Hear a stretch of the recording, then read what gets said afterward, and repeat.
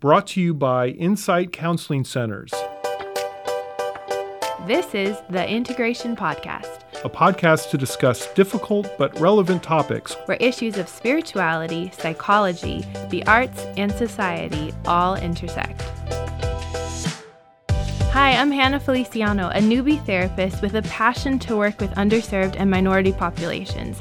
Over the years, I've loved serving others through taking mission trips to Mexico and Africa, working within the Hispanic community as a community organizer, and teaching ESL classes.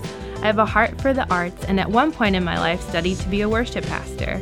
I've gone through my own personal journey through depression, anxiety, and chronic pain, which led me to where I am now, obtaining my degree as a marriage and family therapist to serve others in their own journey towards healing. And I'm Eric Schaefer, and I've spent half my life outside the church and the other half working in a church setting as an ordained pastor in youth and family ministry and as a senior pastor. I love experiencing other cultures, and I've led over 100 short-term mission trips around the world to places like Scotland and Hungary and Belize and Molokai. I've also worked for Young Life in an inpatient adolescent psychiatric hospital. I have a film degree and a master's in divinity. I love learning and experiencing God through relationships, the arts, and other cultures. Welcome, everyone, to the Integration Podcast. We are so excited to be back again today talking about immigration issues and what that looks like, especially when different populations come into therapy. And we have a wonderful guest with us today. Her name is Dr. Adrianne McKeon, and we are so delighted to have you here with us and to hear from your perspective and your wisdom with us. So if you could just go ahead and introduce yourself, tell us a little bit about who you are, where you're from, your background, and what kind of brought you here to Nashville also would be interesting. Thank you. I'm happy to be here. Thank you for inviting me. Well, how did I get into psychology? I'm from Puerto Rico. I identify as Puerto Rican. I was born and raised there. My father is from Louisiana, and my mother is from Brazil. He met her at the Peace Corps, and so they decided to move to Puerto Rico, and I'm Puerto Rican. So that kind of unique upbringing sparked an interest in me in just wondering how culture shapes us, shapes who we are, and that's why I decided to get a degree in psychology, but a specialization in cross-cultural psychology. Wonderful. Yeah. That's awesome. I did not know all of that information. That is so cool. Yeah. So Adrianne and I actually, we have worked together with the Hispanic community and population, seeing a little bit different clientele, but so have kind of a crossover of sorts. But I'm curious kind of what brought you to the place where you knew you wanted to work within working with immigrants, working with that population, and what's been your journey getting to this place? I mean, really, it's about meeting a need. It's more like the community found me, and I'm happy to serve the community. There are a lot of differences within different cultures and even within the groups in the culture. So I really like seeing the uniqueness in those groups. I worked in schools in Houston, and so I worked with all kinds of students, but I was really drawn to the Hispanic families in Houston. So I really got to know how immigration affected the children, and it also affected the families. And I learned how important it was to help the families navigate the new school system, because some of the children had never even been to school before, so they didn't know how to sit in a classroom a whole day. This was all new to them. So I found how powerful it can be to just sit down with the parents and give them a good orientation about what school is and how to help their children. Yeah. I know a lot, even with the clients that I see, it's really interesting where they are at on their acculturation process. Yeah. Something that is kind of interesting to think about.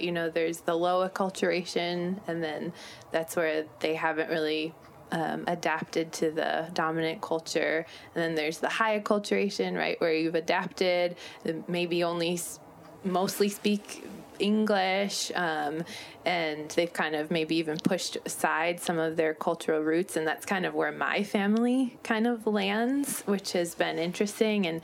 But we know that what the research says is that we have best outcomes, best mental health for people who are bicultural. So someone like you, Adrianne, where you still hold on to your roots and you speak the language, but you also can adapt and kind of weave in both cultures. Mm-hmm.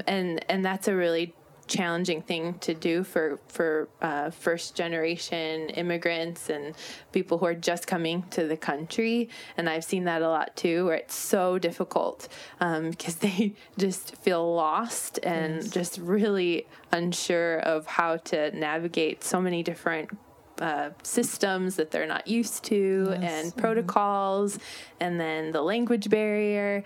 It becomes really, really challenging. Yeah, I agree. Mm-hmm. Yeah. Adrianne, welcome. I love hearing your story. My wife maybe has some similarities to your story. Her mom is from Panama and her dad is from Florida. So again, kind of this dual upbringing and trying to figure out who she is and relating to both cultures. So thank you for sharing that. I have a bunch of questions. This is really exciting that you were with us here today. How much of especially for first generation Latinos, how much of it is education to where and again, it just seems like for me there would be a fear factor going into even, first of all, they may not even know what counseling is, or as Hannah was saying, new culture, new environment. So how much would you say education plays a role in it even before you come in and actually do therapy? I actually find it refreshing. Yeah. Most of my clients, when they come in, they don't know what a counselor is. They've never heard of counseling. They have no preconceived notions of what's supposed to happen when they walk in. And that's actually refreshing because you get to set the expectations together. It doesn't have to follow any type of script, preconceived script, which you might get with a client, who's been here a while and has seen the movies and all of that. So they just kind of show up fresh. And that's actually really nice. I like that because you can work together and collaborate and make it whatever you want to make it. But they're often surprised at how helpful it can be. They don't have any expectations. So when they start really talking and sharing themselves with you, it's really nice to see, how surprised they are at how helpful it can be and how much lighter they feel when they walk out the door. Has that been your experience, Hannah? Yeah, actually, before we started recording, I was actually talking to Eric a little bit about that. And you understand this too, Adrianne, with this population, sometimes we'll have calls where people will come in and they'll need a letter for a lawyer. And kind of the way our policy has been is to ask them to, actually require them to come in for at least 6 sessions so that we can kind of do a proper, evaluation. And but I find it interesting because sometimes those clients will come in and they'll just be like, oh, well, I just need this letter. And then you'll go through the process with them and it'll be so rewarding and enriching for them that they'll leave and they'll be like, wow, this was actually really helpful. And I didn't know what to expect when I first came in. I just knew my lawyer told me, you need to go get this letter and go to counseling. And that is really rewarding because you're meeting them where they're at. And a lot of times these people have never shared their story at all. They've never talked about their immigration trauma, about their abuse. And it's such a privilege to sit with these people as they share, and you value their story. You value who they are as a person, and just that being with them in that, they sense that and they feel that, and it changes me as well, sitting with them. Absolutely. Yeah. So to kind of clarify a little bit what Hannah and I do, we see a lot of asylum seekers. So these are people who have suffered severe psychological trauma in their country of origin. So when they show up and they say, my lawyer sent us, is because they sit down and they tell their lawyer what they've gone through. And the lawyer says, wow, you've gone through some really tough stuff. You need to go talk to somebody. So they come to Hannah or I. And then sometimes we also have people who have suffered trauma once they arrive to the United States. They might be victims of domestic violence. They might be victims of abuse or crimes, violent crime. And again, they show up, usually referred by lawyers. The lawyers recognizing that they need some psychological help. And then, correct me if I'm wrong, but then in those instances where they're a victim of crime in the U.S., is that where they can seek their U visa? Is that That's right? That's what I've been told, that for some people there's a specific visa that allows them to stay in the country for I don't know how much longer, so that they can help so they can process the trauma related to that crime. Yeah. So it sounds like a lot of post-traumatic stress. Is that? Yes. That? Yeah. Yes. Wow. Yes, a lot of that. Pretty severe and complex. Yeah. Yeah.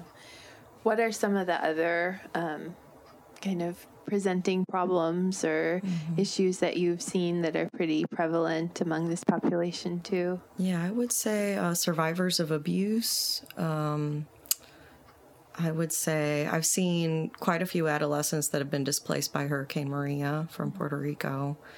I see women with a postpartum depression and anxiety, sometimes emerging psychosis from the postpartum depression. I do see some anxiety as well. How about you, Hannah? Yeah, I think that's some of what I see. I've also seen sometimes I'll work with children or families, so I'll see some sort of a history of domestic abuse or sexual abuse that has happened, and I'm processing that with kids. Also, young people who've had parents incarcerated, so that's affected them, which can lead to depressive symptoms, as well as some clients who've experienced loss through gang violence, which is also really hard. And, with young clients, this is very real. I've had clients, who they themselves have been parts of gangs. So the spectrum kind of ranges, but then also definitely people who have suffered domestic violence and abuse and a lot of immigration trauma. Just the stories you hear are hard and they are heavy. So that definitely is a part of it. Well, with that, I want to ask actually both of you, maybe there's a story, you don't have to go into too great a detail, that really has impacted you with one of the clients that you've seen. Adrianne, you can start if you can think of one that jumps out at you. Yeah. Well, I mean, Eric, I know you and I had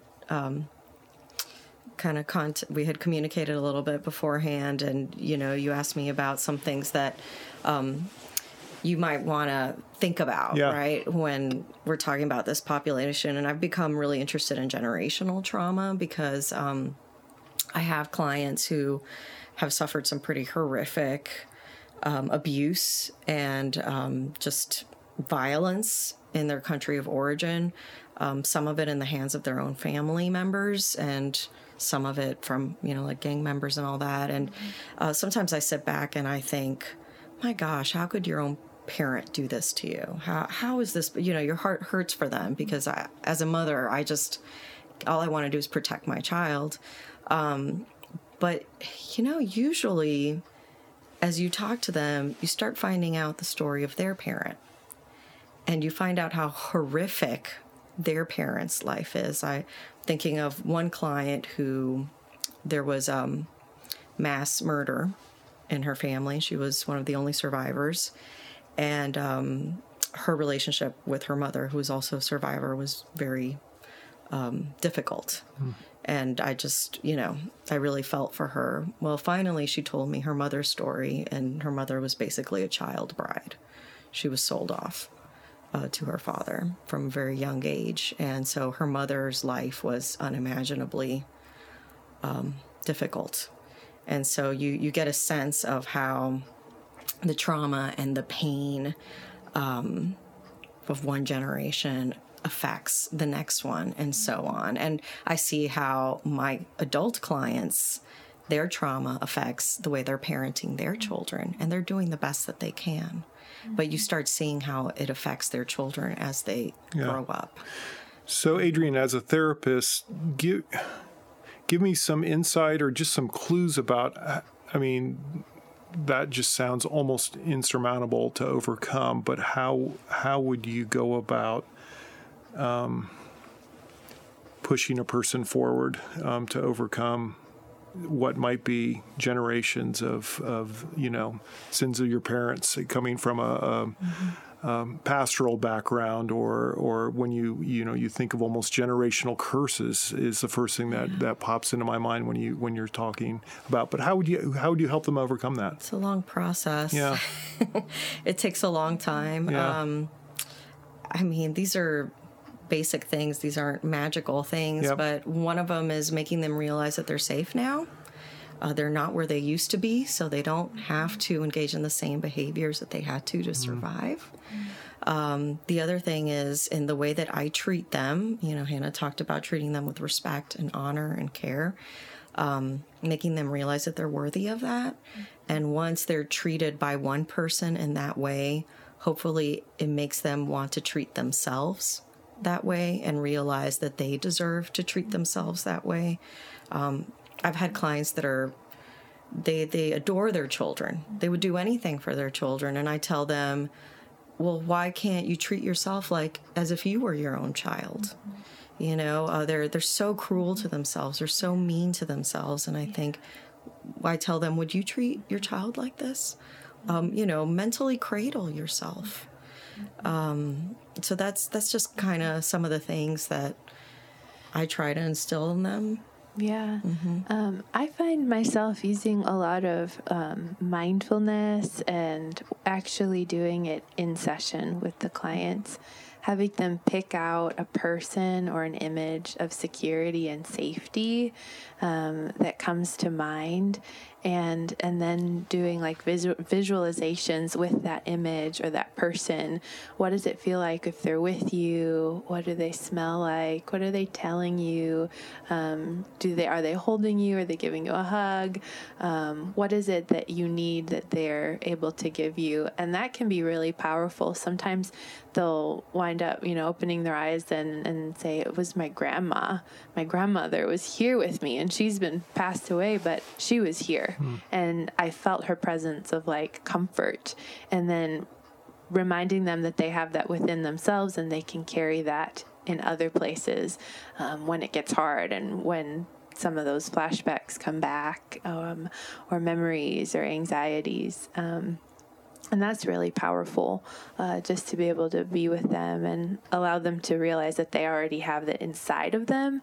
So really knowing that they're so strong and resilient, but also that giving them a safe place where they can be weak and they can let their tears fall. I had a client tell me, I try to be so strong for my daughters. They never see me cry, but in here I can cry. I can cry in here. And that, it's incredible to know that we've created this place for them and built that rapport and that relationship where they can let those tears fall because there's so much pain. Yeah. Mm-hmm. One of the things is, as both of you are talking, when I think, and this is a stereotype, but a positive one, when I think of the Hispanic culture, I think of the importance of family. and intergenerational and supporting each other in a very positive way. And yet there's the flip side of that too, which is some of the things that you both are talking about now. Since I am not a therapist, I just wondered, would you both have, either of you can answer this, have different approaches possibly? Like, let's say, would you rely on family systems approach more with something like you're talking about, the intergenerational issues? Does that make sense? Do you change the type of theories and ways that you counsel someone depending on maybe their cultural background or just their issues? Does that make sense?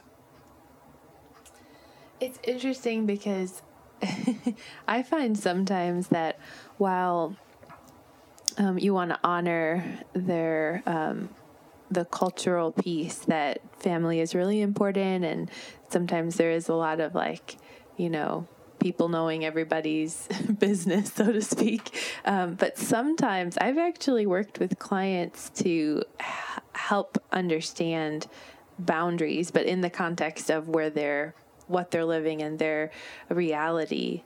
So sometimes it's actually, like learning or helping them learn what is appropriate and talking about that, what feels okay for you, and what, when they're trying to find that information out or asking you, like I've had clients people who are like second cousins and all asking for, well, I need this money right now. Like, you need to give me this money. And this person doesn't have that money. And before, they used to just give that to them because that's what they thought they were supposed to do. So having difficult conversations around that,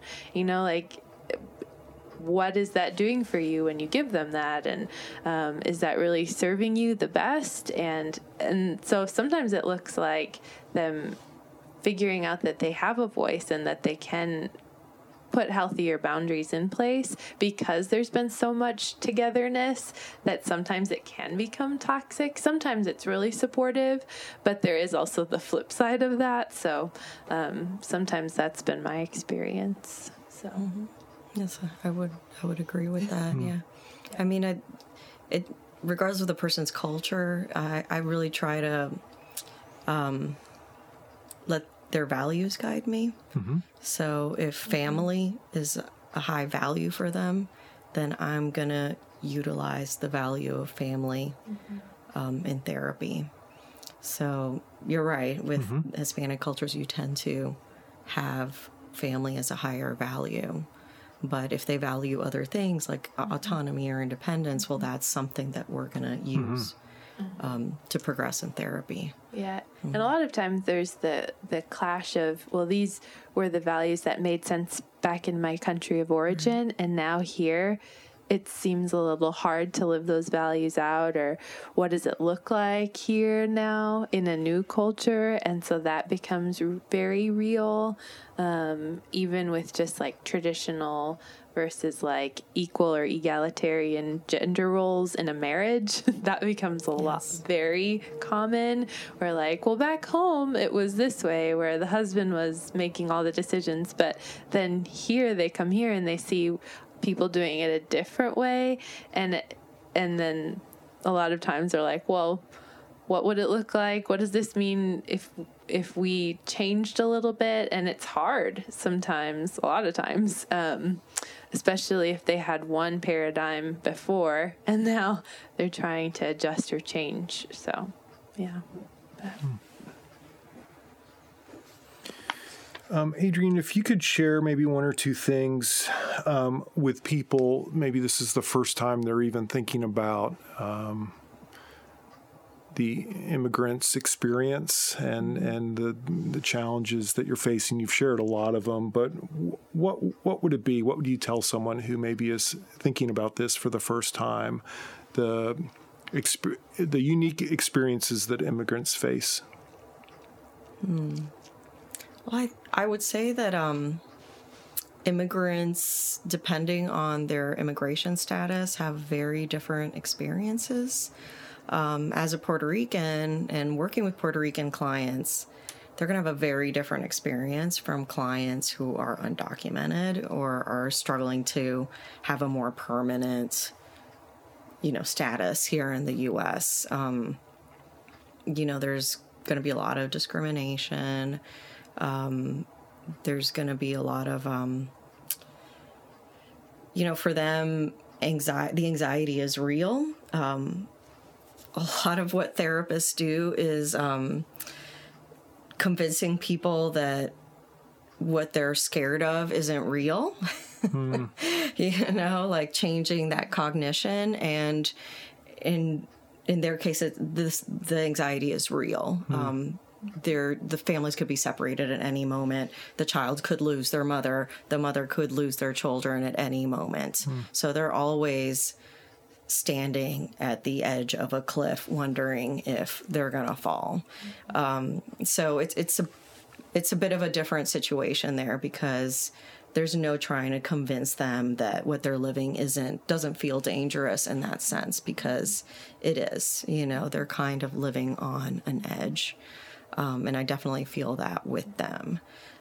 So I'd say the immigrant experience can be very different depending on how firm their status is legally.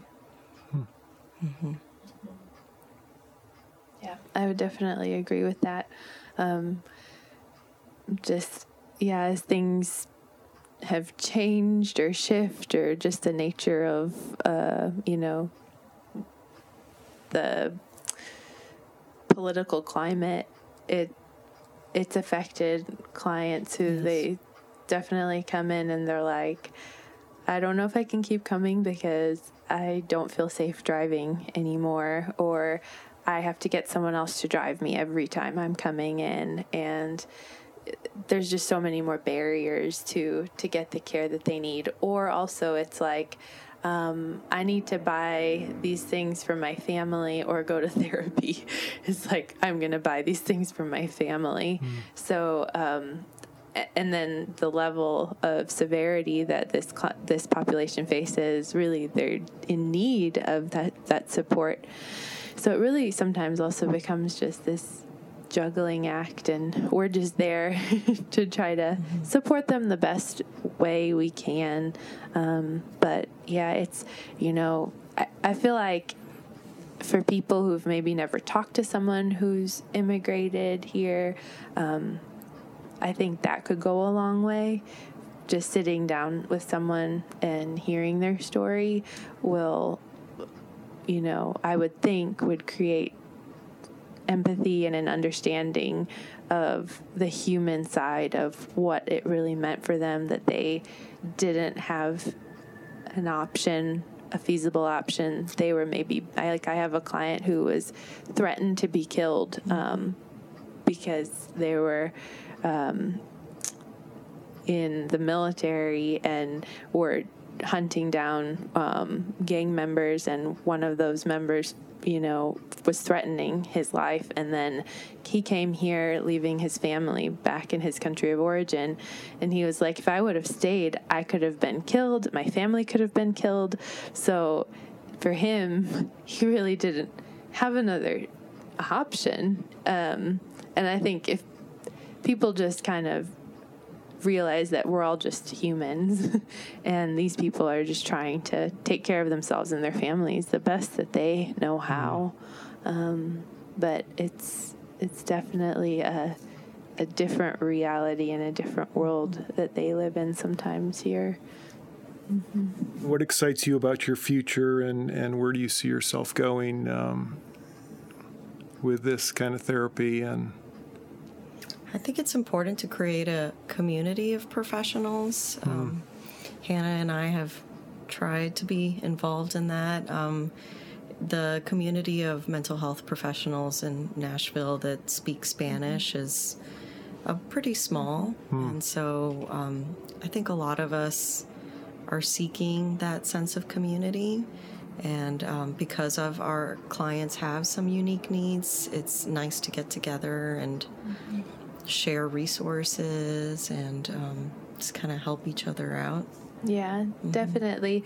The support is so needed, because there is that very real thing of like that secondhand trauma that sometimes counselors carry, and working with this population, that's, been kind of a very real thing. Even it's heavy. And so to have a place to go or people to talk to, and realize that we're not alone in helping support these clients, and that's been really helpful for me as well.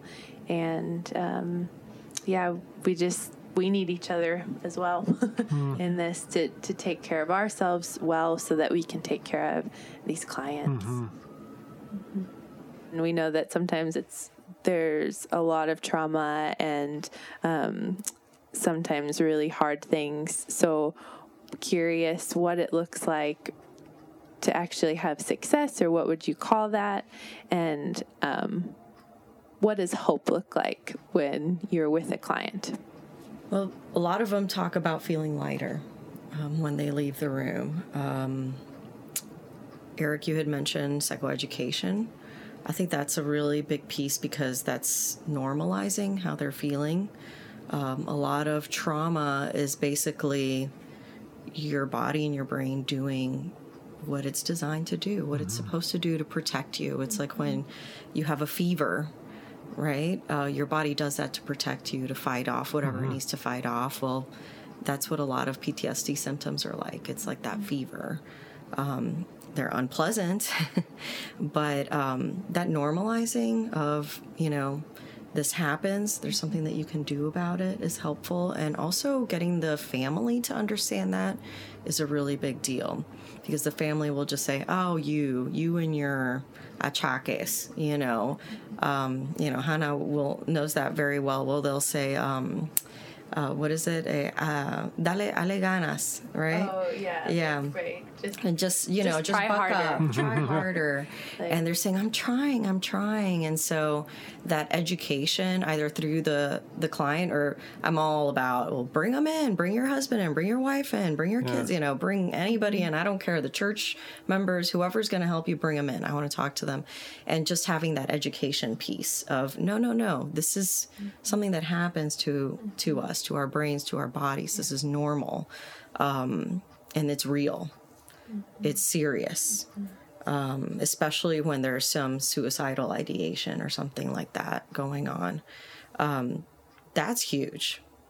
Having everybody on the same page, getting that support from your family or from your community is a really big deal. And them being able to sleep, them being able to work, sleep is big, them being able to work, enjoying their life, enjoying their family, their kids. That's really big. And like Hannah said, sometimes putting boundaries with family members who are hurtful, who have really hurt them, can be really helpful for them. Yeah. Creating more of a balance in their life, because sometimes they're just, no, I have to work and work and work and work, and I can't take any time for myself. And so I do a lot of self-care planning with my clients, and teaching them that it's okay to rest. It's okay to take time for yourself. And that's sometimes hard at first. But then it's really can be rewarding seeing the client realize that this isn't just something that, we're talking about in the room, but when they actually go and apply these things, oh my goodness, this actually helps me feel better. And might just be a couple of little minor changes, but what did they used to enjoy when they were younger? Did they ever have a desire that they wanted to pursue but never thought they could? What would it look like, So dreaming with them a little bit, that can be also really powerful. This question may be a little bit off the wall, but I think we talked about families. I think the other, I guess you call it stereotype that I think about is the importance of faith, and where the place, the role that God plays in families and lives and cultures. What have you learned from your clients maybe about faith? What have they taught you? Because I would imagine you read articles. I was reading an article this week about folks coming from Honduras, and I guess it used to be where it was mainly men who would try to immigrate to the U.S., but now it's women and children and all variations and the horrific conditions. So again, what role does faith play in all of this, and maybe what have clients taught you in the midst of this about overcoming and hope as well? Yeah, I mean, it does really vary from client to client, but there is a sense of faith and a sense, most of my clients have some sort of a recognition of a faith in God. And that is important usually. I had a client one time where we did like a meditation mindfulness thing, and as soon as we were done, she just grabbed my hands and she said, "Oh, thank you so much." And she started praying. She started just thanking God, and it was so meaningful just to know that she felt what she would call the presence of God there with her. And that was touching because that was just, you knew that it impacted her and it affected her in a positive way. And then, sometimes it looks like using the image of who God is, like I was talking about earlier, to help them feel safe. And that can be really powerful. It also can look like encouraging them if they have a faith in God and they haven't been in a community of other like-minded people, to go and actually look for a community of faith. And that can be a place where they make positive connections, and that can be really powerful too. So just exploring, like Adrianne was saying, exploring where they're coming from, which is always important, and then supporting them in how that can help in their healing. Yeah, I agree with Hannah with everything that she said, especially encouraging them to join a community. Mm-hmm. I've seen that help quite a few clients as well. There's some positive and sometimes not so positive aspects, not necessarily faith, but sometimes some more rigid ideas brought about by specific ways that certain religions are practiced. So there's the idea of Marianismo, and Marianismo is that the woman is here to suffer. Like, this is what she does because, the Virgin Mary did that. And so sometimes we have to talk about that a little bit, the idea that, well, I'm here to suffer. This is what God wants for me. And, I think, is it? I try to push that a little bit. Mm-hmm. It's specifically with the women, because in certain groups of people, that's kind of the message that they receive. But I've learned to be more open-minded with regards to different types of faith. So I've had quite a few clients who have been helped by shamans. I've gotten really interested in rituals, because they come in and talk about all these really interesting rituals, and you can't really just disregard them because they're helpful. The other day, one of them was telling me about a ritual that's supposed to help with her anxiety, and you take an egg and you soak it in rose water and then roll the boiled egg all over you, and it's supposed to absorb. She didn't say it, but it's supposed to absorb all of this anxiety, this, bad energy, and then you're supposed to crack it outside. And I think that that's a really nice metaphor for let the healing begin. And so I'm really open to that. I want to invite them to, engage in any ritual that's going to help them. And the other thing that I've noticed is it depends on who initiates the ritual or who gets the help from the shaman. So if it's somebody who you don't have a good relationship with, or maybe somebody who's getting you the help for maybe reasons that aren't the best, it's actually hurtful to them. But if it's a loving family member who initiates the help from this curandero, it's actually really helpful. So I think it's interesting, the relationship to the initiator is what's helpful, because you're perceiving that support and that love from the person. I don't know if you've had that, Hannah. Yeah, I've had some experience with it, and it can be, it really just depends on the situation and like if it's a helpful thing or hurtful, which I would think kind of applies to any spiritual practice or religious practice.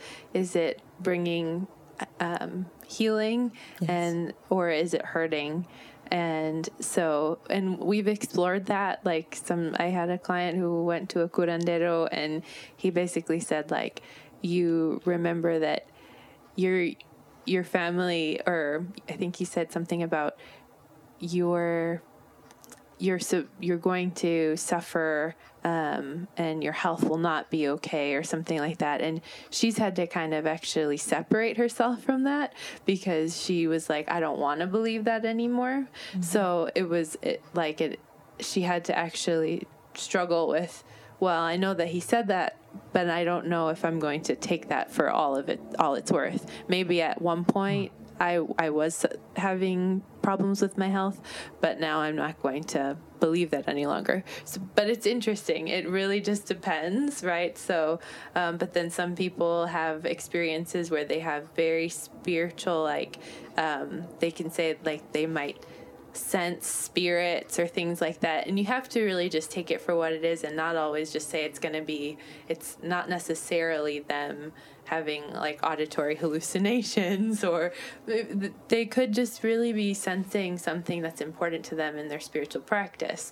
So it's quite interesting. It's might sound a little bit different than like your mainstream kind of clients, but just really respecting where they're coming from and exploring, is this something that's beneficial and helpful to you, or is it taking away and a belief that then's created pain or hurt, or so. Yeah, well, thank you so much for being with us. This topic is so rich, and it just, it's obvious when you talk about it that it's meaningful for you. And I think that that's so important in the work that we do. But truly thank you for not only being here with us, but for the meaningful impact you have on the people you work with. Thanks for having me. Thanks, guys. Yes, this was great. Thank you, Adrianne. Integration Podcast is sponsored by Insight Counseling Centers, restoring lives to wholeness, mentally, emotionally, and spiritually, through quality and compassionate counseling services for individuals, families, and couples across Middle Tennessee.